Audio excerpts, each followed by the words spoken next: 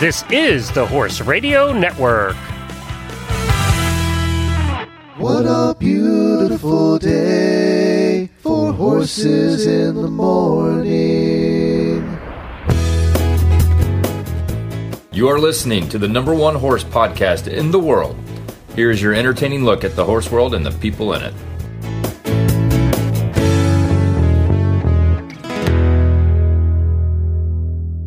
I am Coach Jen in Ocala, Florida.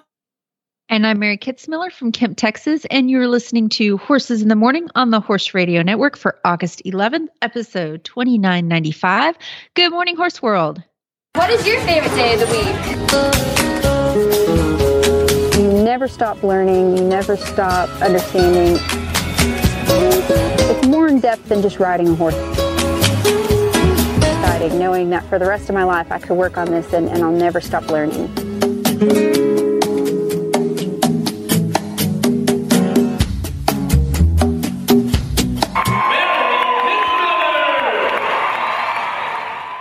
And welcome back, Mary. For those who are not in the know, Mary Kitzmiller stops by the second Thursday of every month where we get to sit back and geek out on all things training. How you doing?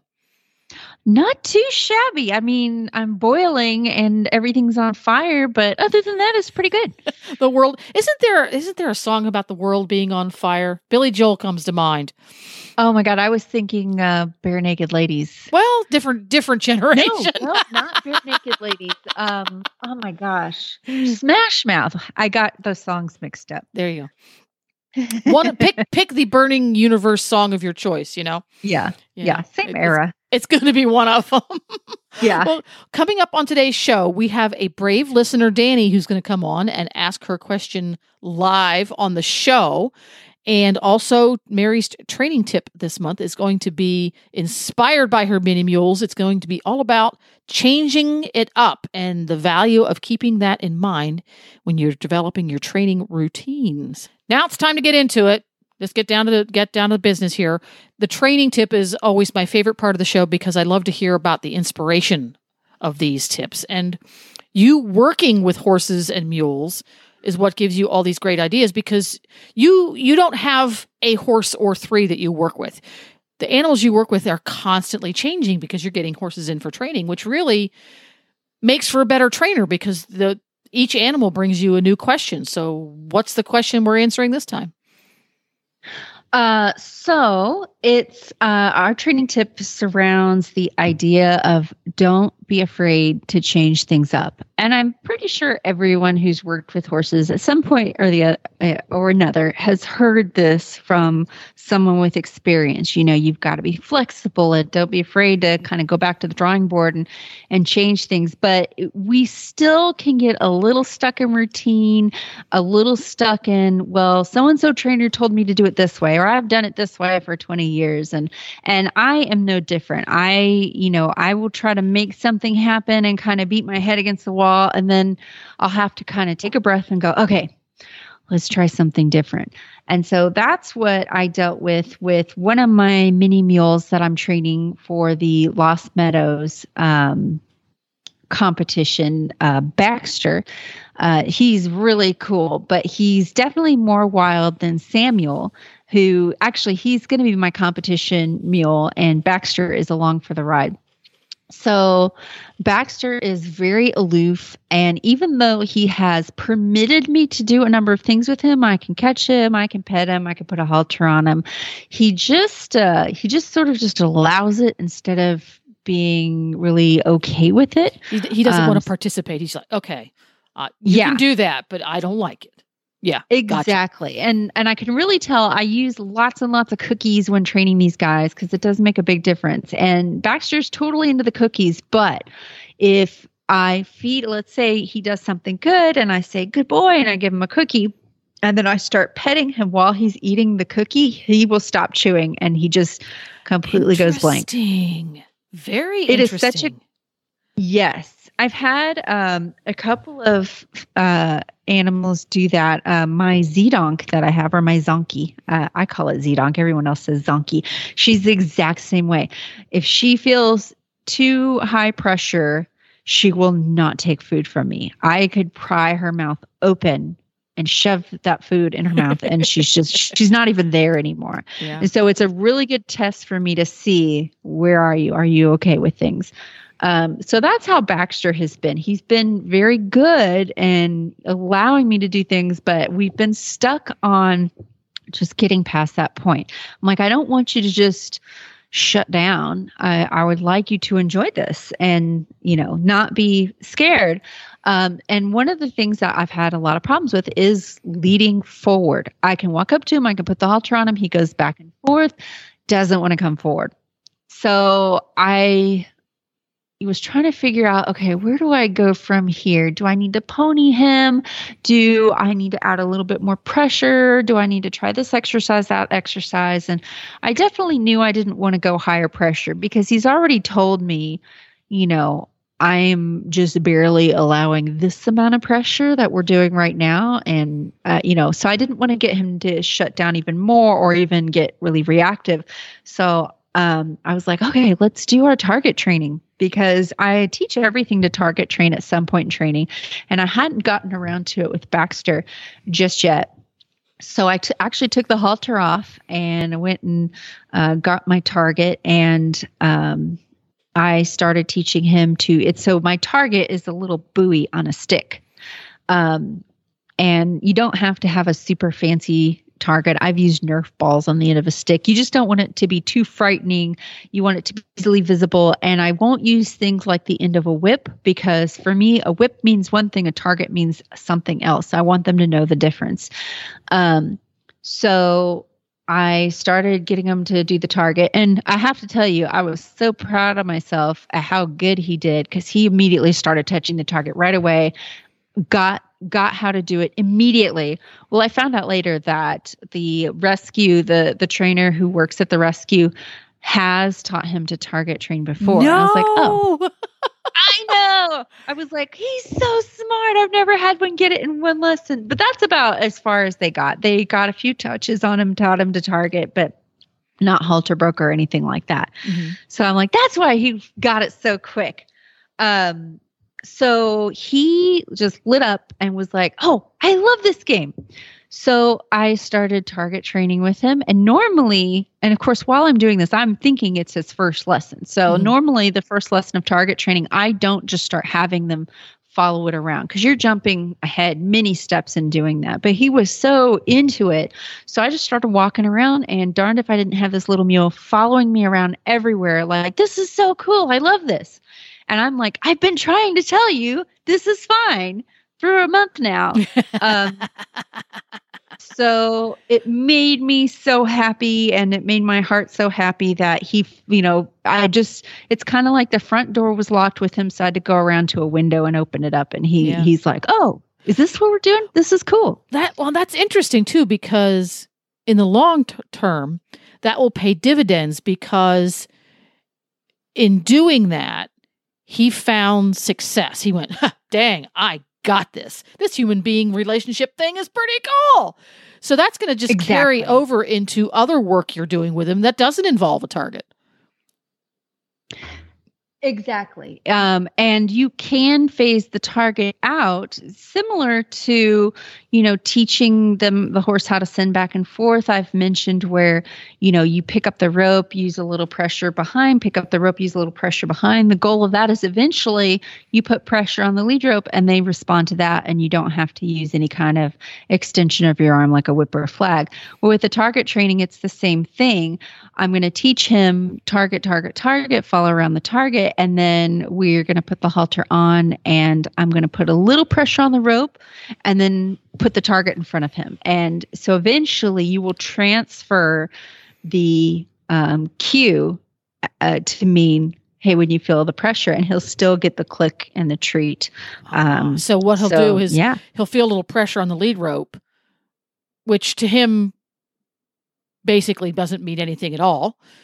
But then he's going to see the target. He knows what that means. So by creating the appropriate setup and getting your timing right, he will start to associate the tension on the lead rope with, oh, I go forward because my target's about to be here. Oh, that must mean I'm supposed to go forward. Okay, that makes perfect sense. Exactly. Yeah. And there are so mmany applications with target training. I will use what's called stationary targets. So I have these giant road cones, and I'll stick my little target out to where it's sticking out of the top of the road cone, and I'll teach the horse to walk to it and touch it. So like when I was starting my Mustang Dougal, I had the same problem with him. He would not go forward for nothing. He was really chill. He's like a draft horse. So he's just really chill, and he didn't really see a reason to move forward. And because it's his first ride, I don't want to have to try kicking the tar out of him to get him to go. That can end up very bad very quickly.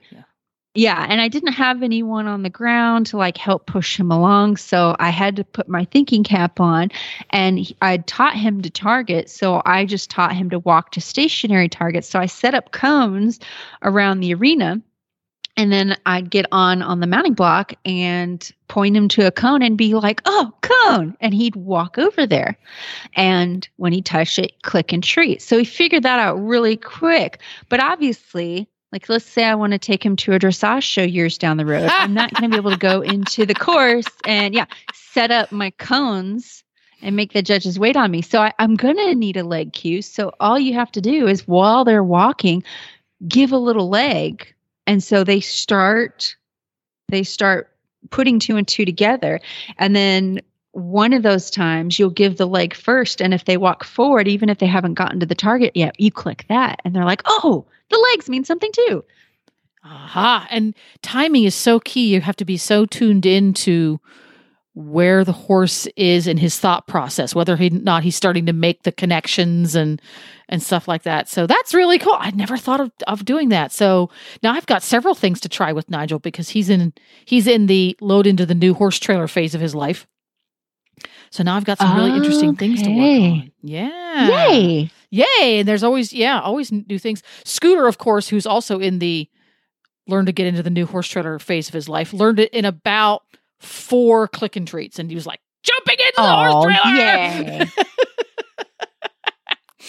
And it's funny because he jumps in there and he's all excited because he wants another cookie, and he's in there dancing around, and Nigel's going, oh my God, all the noise. It's terrifying.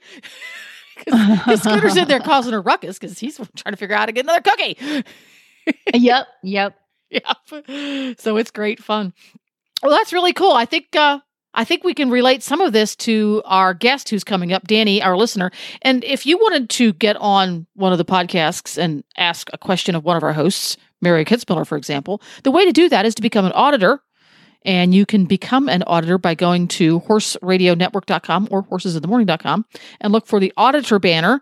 Those folks help to support the Horse Radio Network. And one of the things that you get, one of your perks, is being able to come on, because Mary, before her show each month, posts a post on the HRN Auditors Facebook page saying, who wants to come on and ask questions? And this time, Danny won. Well, welcome to the show, Danny. Thanks for calling in. Hello. How's it going?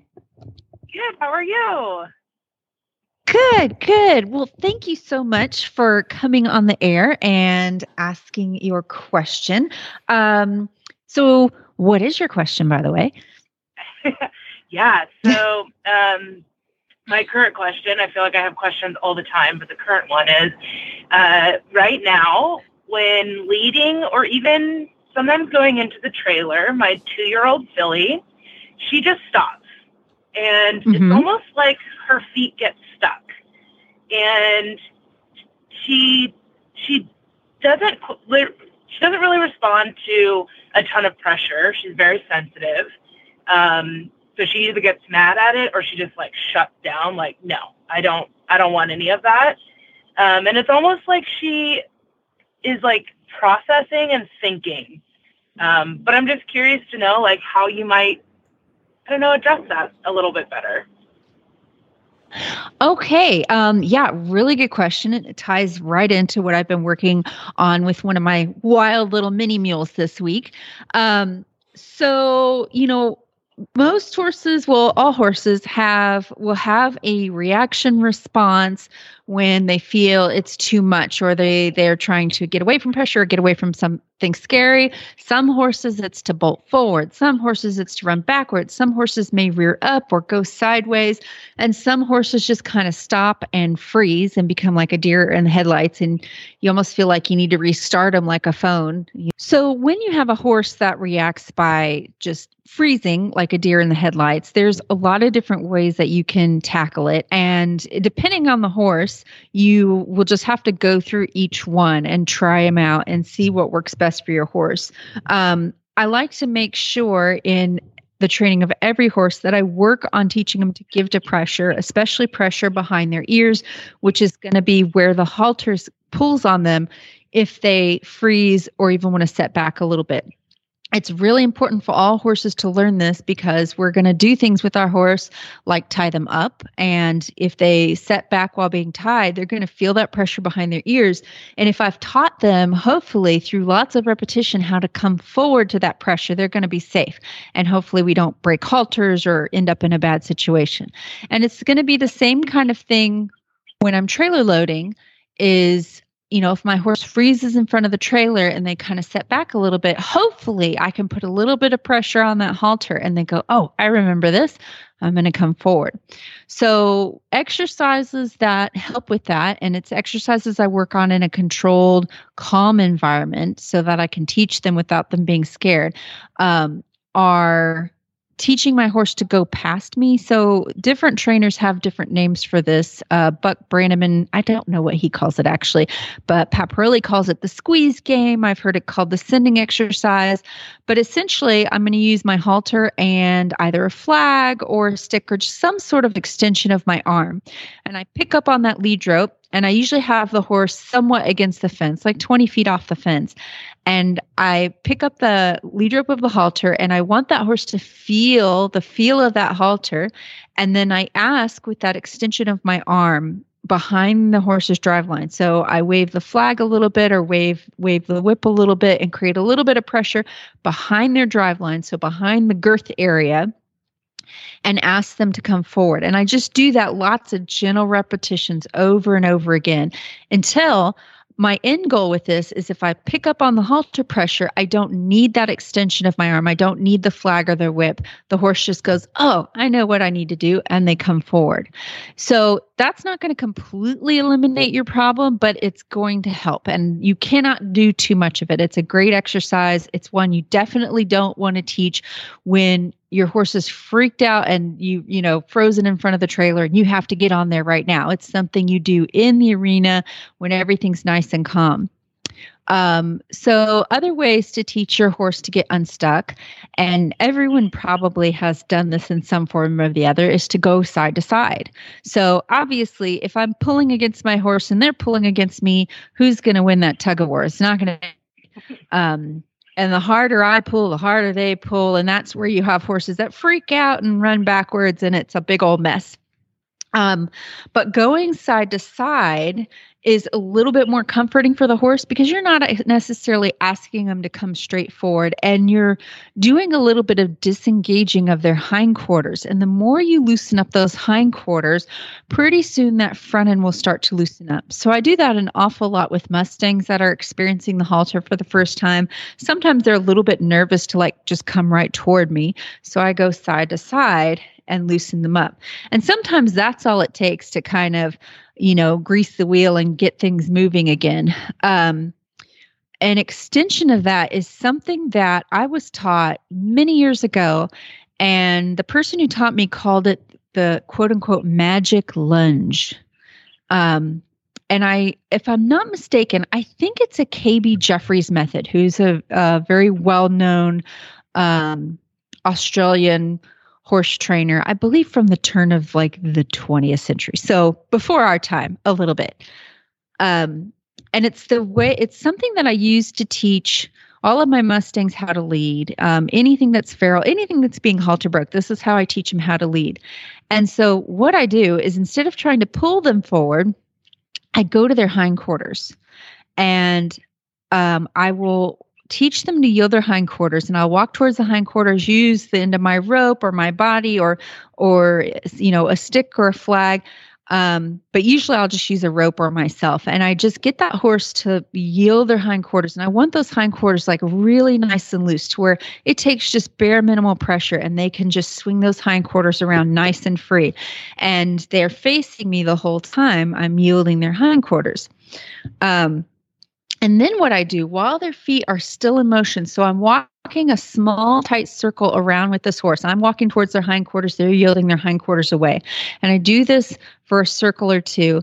And then while their feet are still moving, I will start spiraling out. So I'm no longer walking a tiny, tight circle. I'll start walking a slightly bigger circle, and I walk a bigger and bigger circle until pretty soon the horse is no longer really yielding their hindquarters.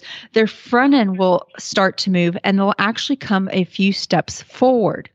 And all I'm looking for, especially if a horse is really nervous and shut down, or they've just never been taught to lead before, is for them to make a few steps forward. And as soon as they do that, I release all pressure. If the horse is gentle enough, I walk up to him and I pet him. If it's more of a wild horse who feels more comfortable with some distance, I will just walk away a little bit and stop everything and just let them sit and think about that for a moment.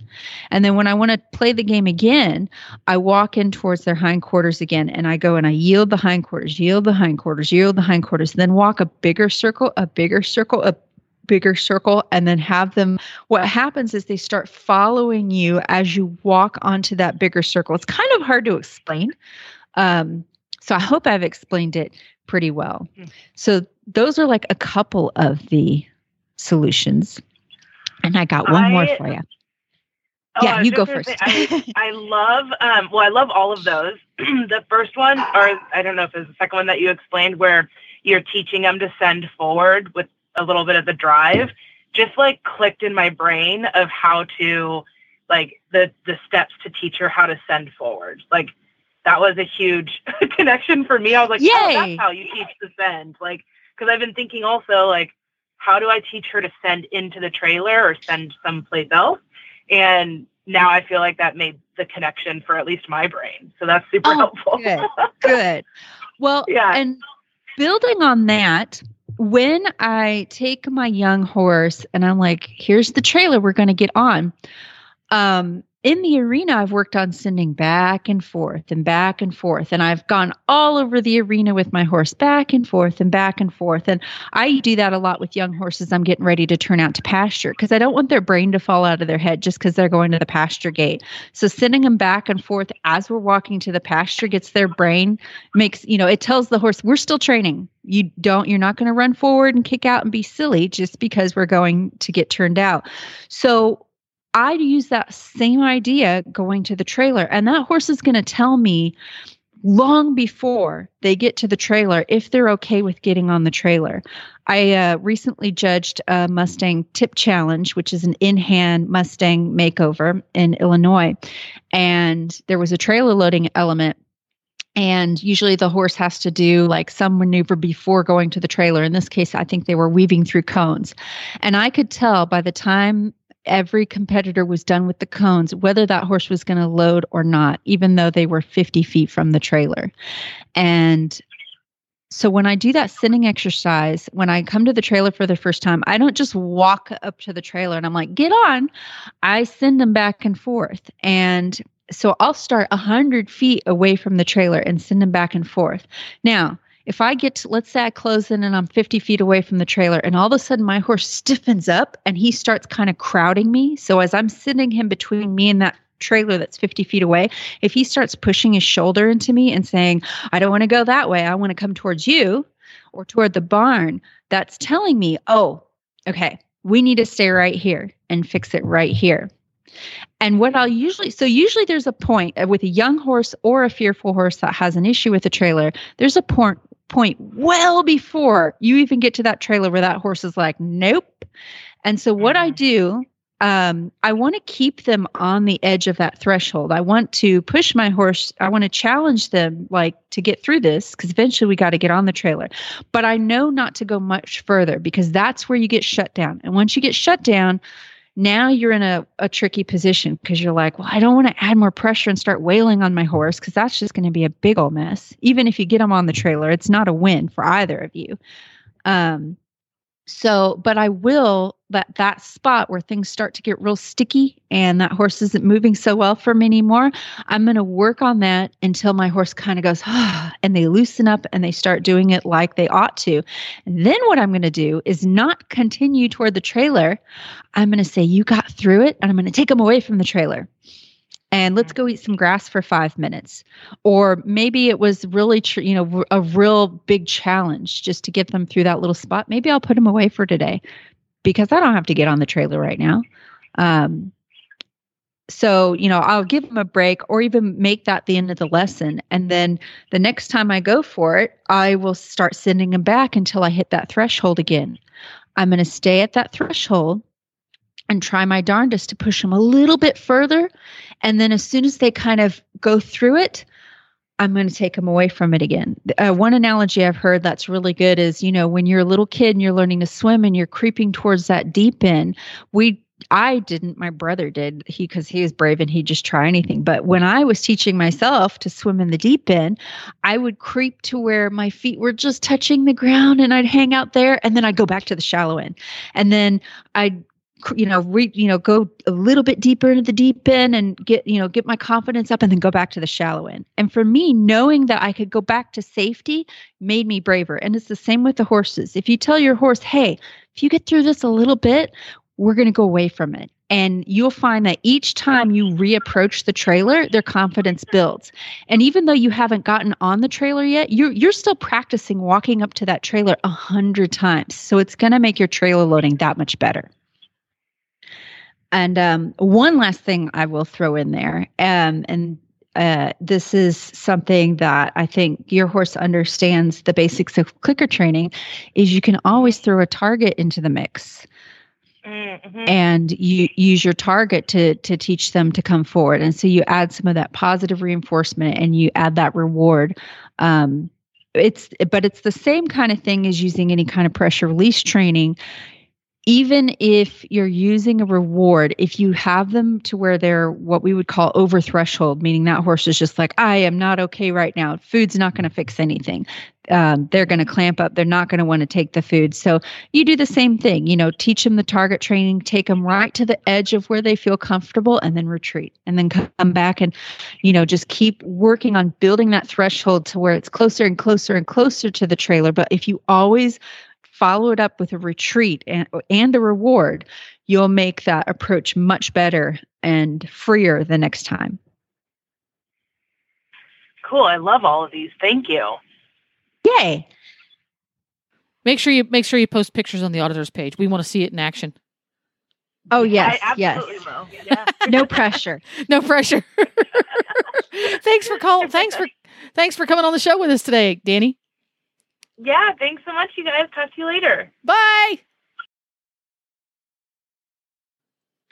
Trailer loading is the perfect test for where you are in training, because you have to have so many things working for a horse to get on the trailer. They have to trust you. They have to be able to give to pressure. They need to be able to come forward. You need to be able to have lateral control. There needs to be softness.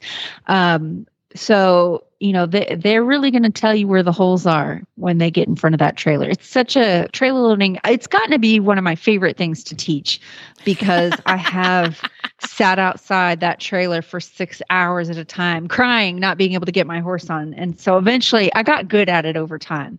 Every once in a while, a horse will still surprise me and I'll have to go back to the drawing board and figure out new things. But there you go. It always works out. Speaking of new things, we're going to do something different today. We're going to toss in a song from Templeton Thompson today, just because we can. And when we get back, we're going to answer some listener questions. And by the way, you can find all of Templeton Thompson's music at templetonthompson.com. She's also available on many of the music streaming services, but we personally recommend templetonthompson.com. We'll be right back.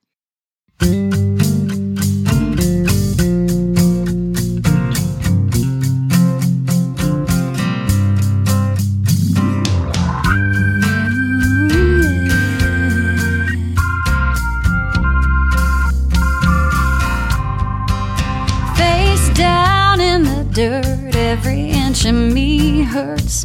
Guessing wasn't such a perfect landing. Yeah, I'm still alive. Not sure how I survived. It was a hell of a ride till it ended.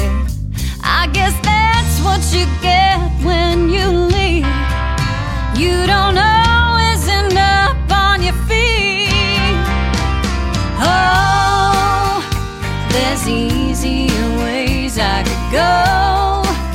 Oh, but deep down inside me, I know I really have something to show when I get back on the road. Oh, yeah. Every now and again, I get myself in the spin, face the true consequence of a fast turn. Every up, every down, every single go round, every fall I have found makes me stronger.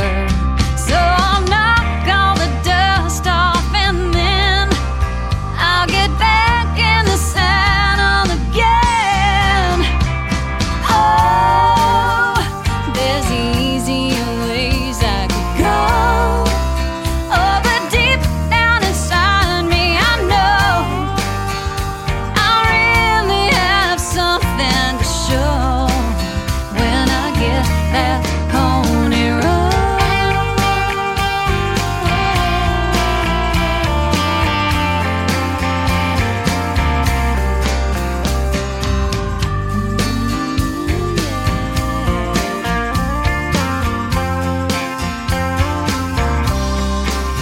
I guess that's what you get when you leave. You don't always end up on your feet. Oh yeah, there's easier ways I could go. Oh, but deep down inside me, I know I really have something to show when I get back on the road. Yeah.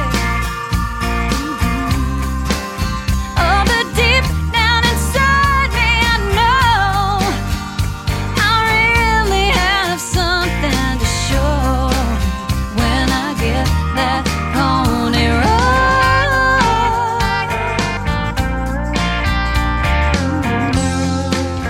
When I get back on the road, yeah.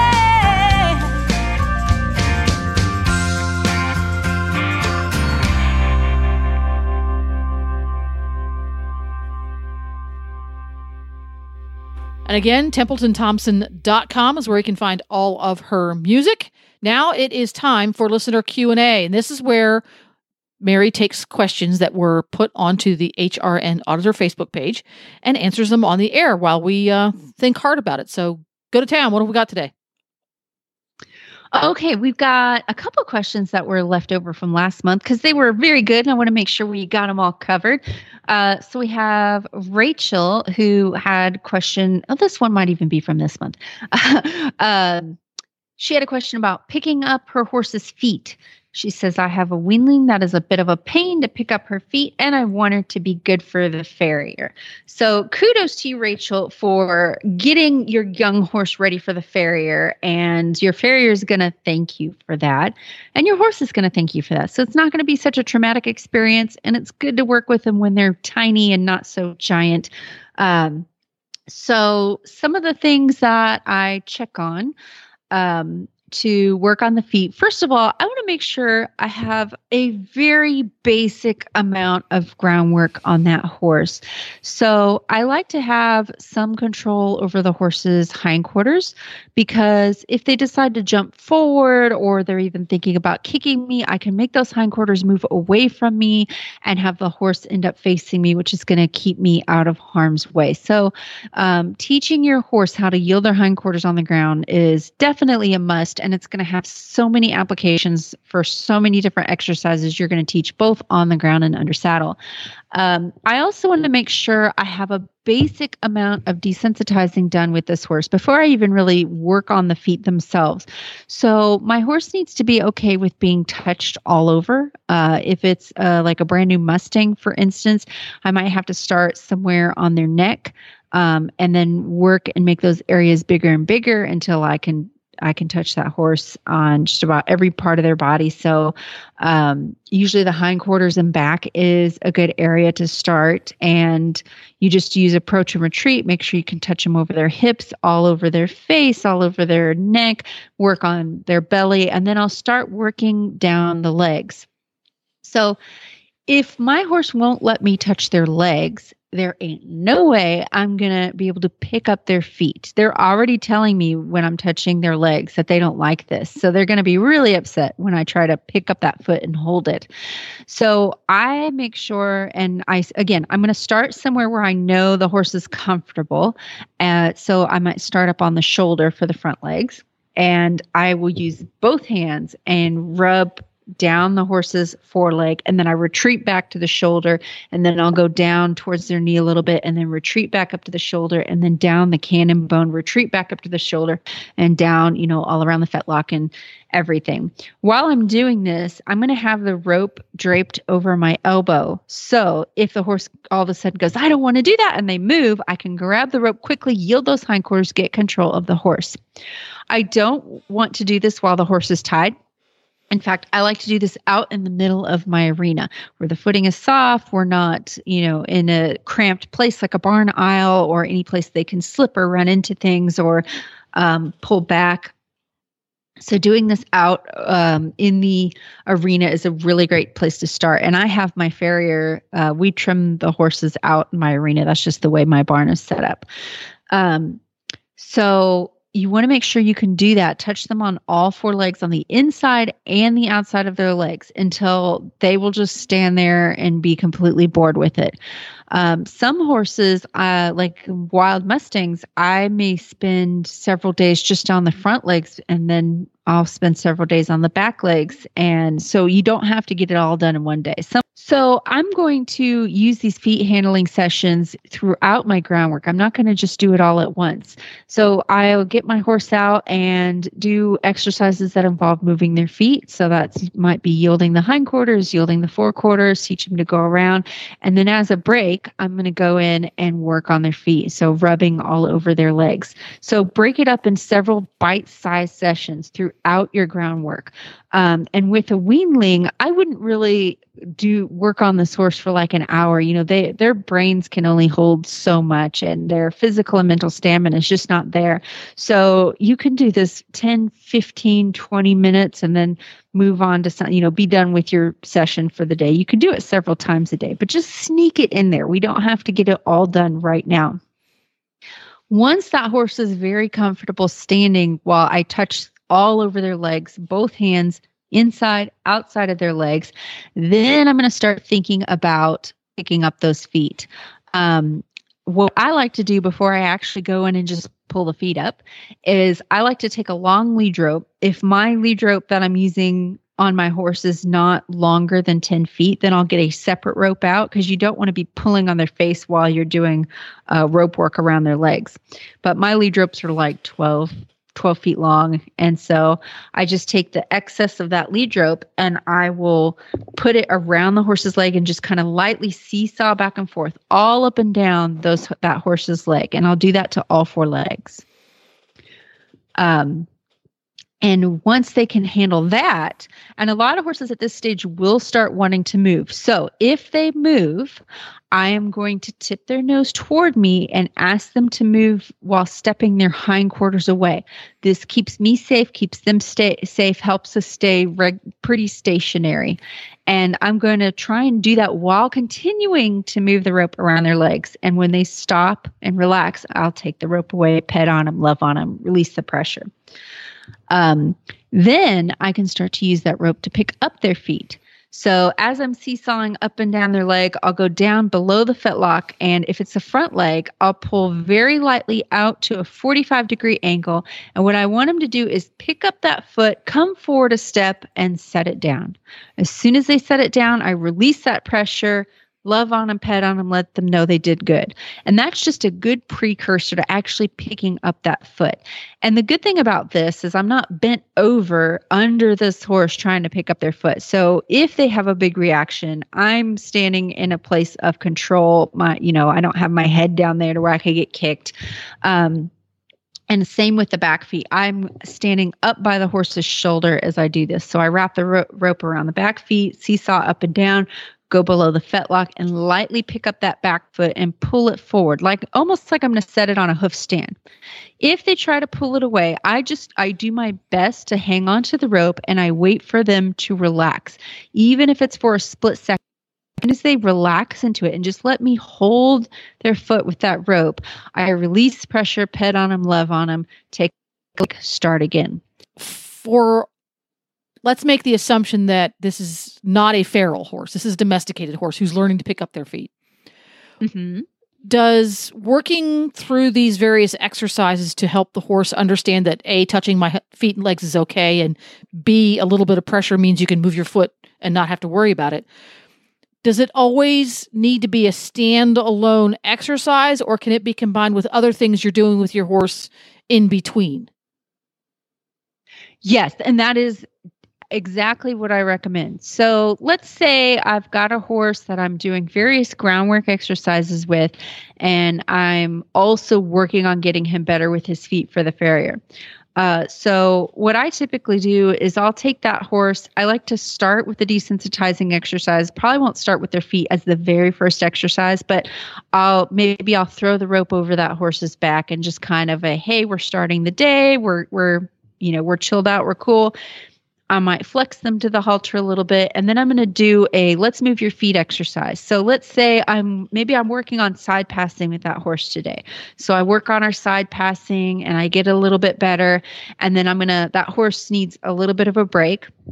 So this is where I'm going to do let's work on the feet a little bit. So I might take 5 minutes to go rub their feet all over until they're really good and relaxed. And then I'll say, okay, we need to work on backing now. So I'm going to do a backing exercise and teach that horse to back circles and squares. And I'll do that until they need another little break. And I'll say, okay, now let's go back to the feet again. I'm going to get the rope out and I'm going to seesaw the rope all up and down their feet. And then I'll say, okay, let's work on this. So I'm constantly doing a move your feet, stand still, move your feet, stand still. It's really great with these young horses to keep them engaged, not drill on anything for too long. And you're doing the feet handling in little bite-sized nuggets, because most young horses can't stand still for more than 5 minutes. So I'm not going to go through the feet handling, everything all at once, especially with the weanling. The weanling is just going to be you're just lightly touching on it. You're suggesting it. You're not going to be nearly as strict and, you're not going to have nearly as strict a routine as you would with an older horse.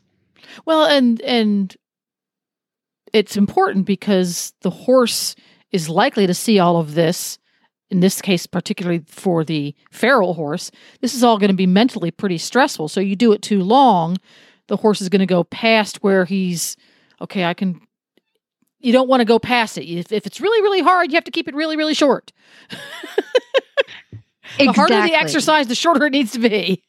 and I use, the way I think about it, I hate to use the term I'm sneaking it in there, but it's sort of like those moms who put a few carrots in the brownies for their kids. Like, you don't know that that this is good for you.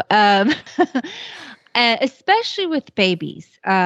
And I would not do a whole hour-long session with these babies. I would just get the little foal out and brush on them a little bit, and maybe teach them one or two things and say, hey, while we're out here, let me pet on your feet a little bit. Let me pet your legs a little bit. Oh, you were great. Okay, we're done.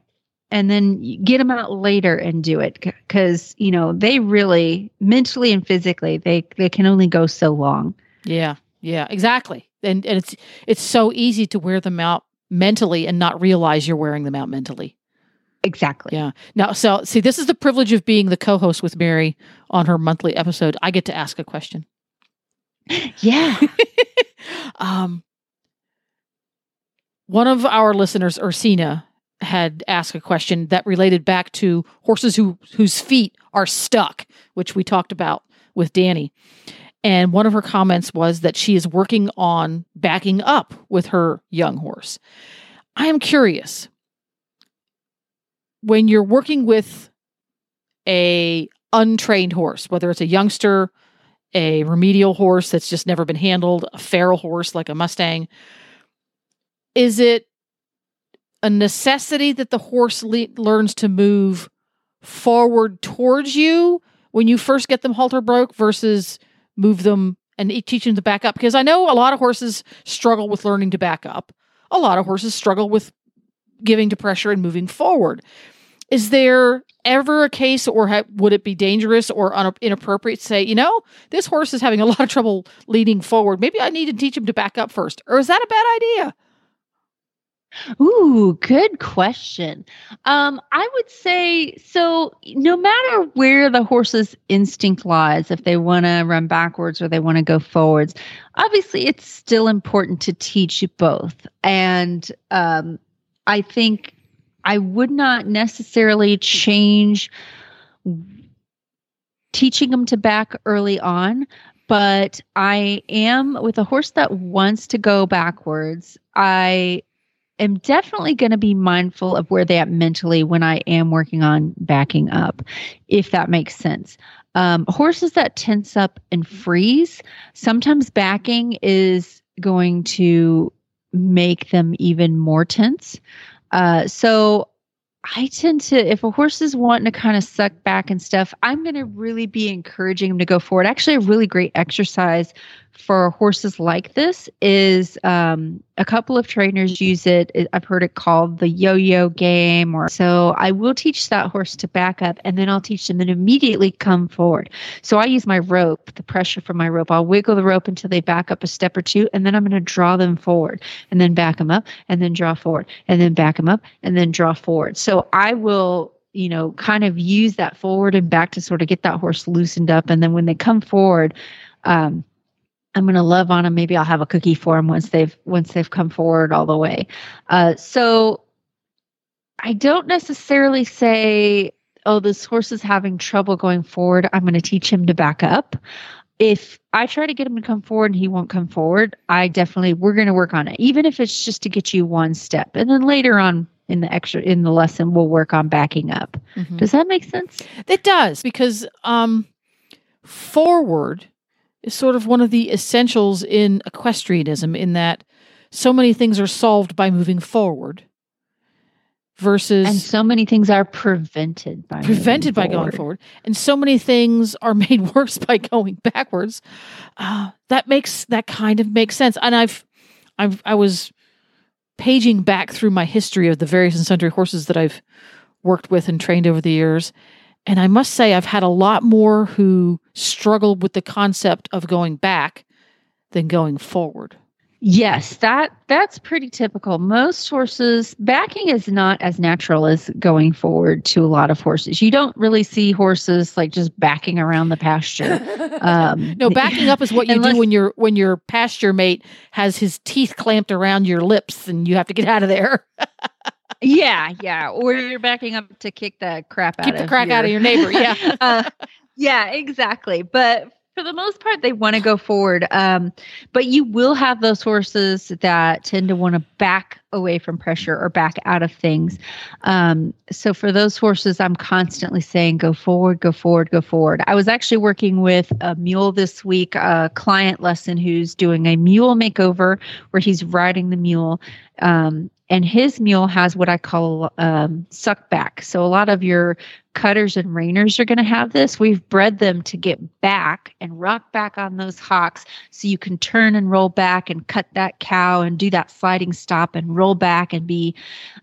So it can actually be a little detrimental because they want to back up instead of go forward, go forward, go forward. So when this mule is doing his reining spins, he's crossing under instead of crossing over, because his natural instinct, if you put more leg on him, he just wants to kind of back around that spin instead of going forward and that with him is we're asking him to spin and then walk forward and then spin and then walk forward and then spin and then walk forward. Oh, that makes so sense. he knows that the so release, he's got that forward on the brain. Yeah. Yes. And when he walks forward, that is like opening the door. You're done with the spin. Now here's your relief.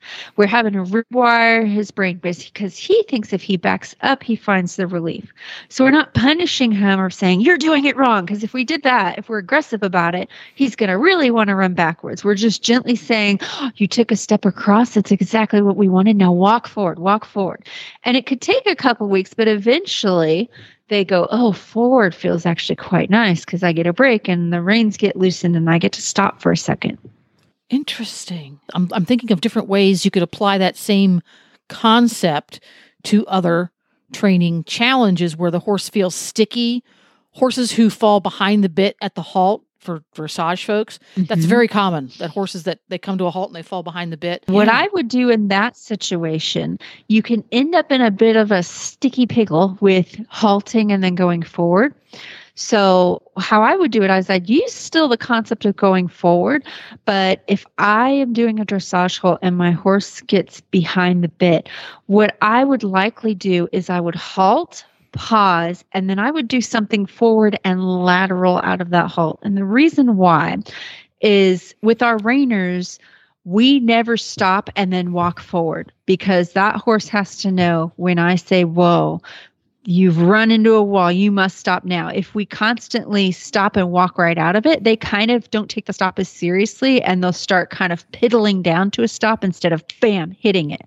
Now in dressage, you don't have to like slam into the ground and like really sink to the ground to stop, but you do want that stop to be like, we have stopped. You are not going to stop and walk forward a couple of steps, but you can still use the idea of going forward and soft out of a stop. So with the reiners, that's why you're so much better at this. So that would be interesting. You come into the now that's something I'm gonna have to try with Nigel. Trot to halt is not something we're very good at it, but walk to halt we can get. But again, he is super, super light in my hand. I could use yarn for reins. He's so light. So I have a tendency to be too strong. So he'll get a little bit behind the bit because I'm too heavy. So this is a good way for me to help walk into the halt. And then as I move off into a leg yield so that he's thinking about, okay, we're going to go forward. And he's less likely to just, because he'll tend to suck back and just, okay, I look pretty. I'm pretending I'm on the bit, but not really. So with the reiners, what problems we have in the stops sometimes is the horse stops and jams their front feet into the ground, and we want them to kind of pedal into that stop.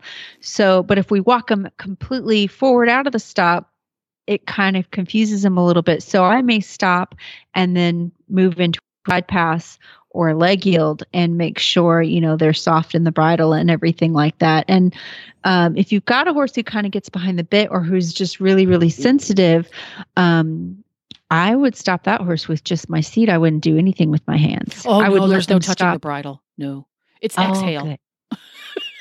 Perfect. It's exhale to halt, inhale to trot. Nice. It's very interesting. He's much, much more sensitive to my seat than any other horse I've ever had. And I didn't train it that way. He just is.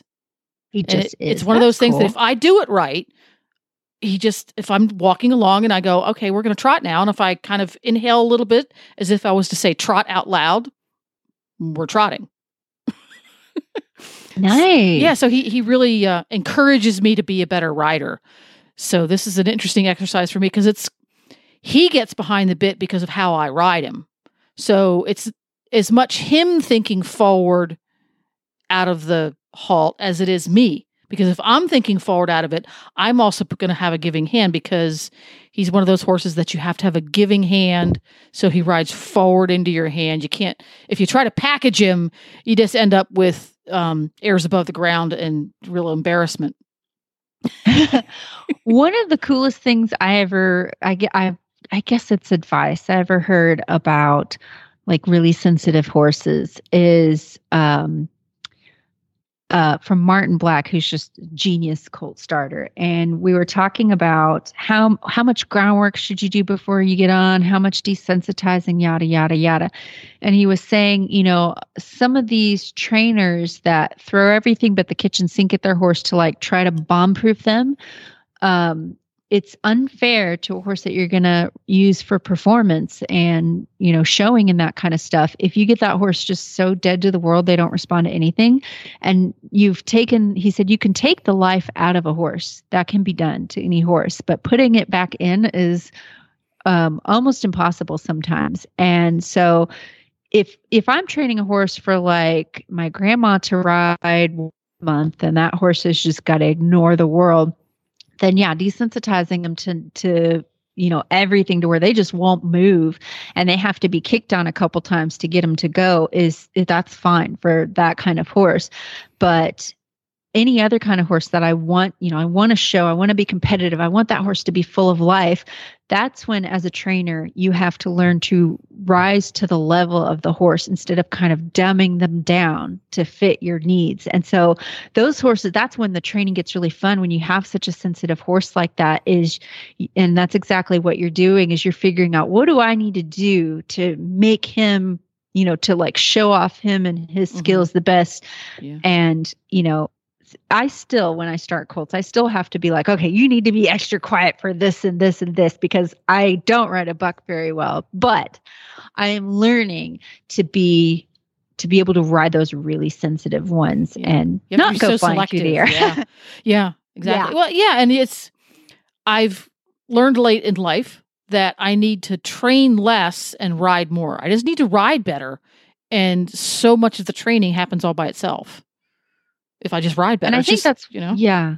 I think when you get to that level past the, I think it's really fun, and it can also be terrifying, but I think that's what we're all trying to do, is we realize the horses come to us already being able to do everything they do. We see them do airs above the ground in the pasture, and I've seen sliding stops and tempi lead changes, and we just have to get it to where, we can work together to make it happen.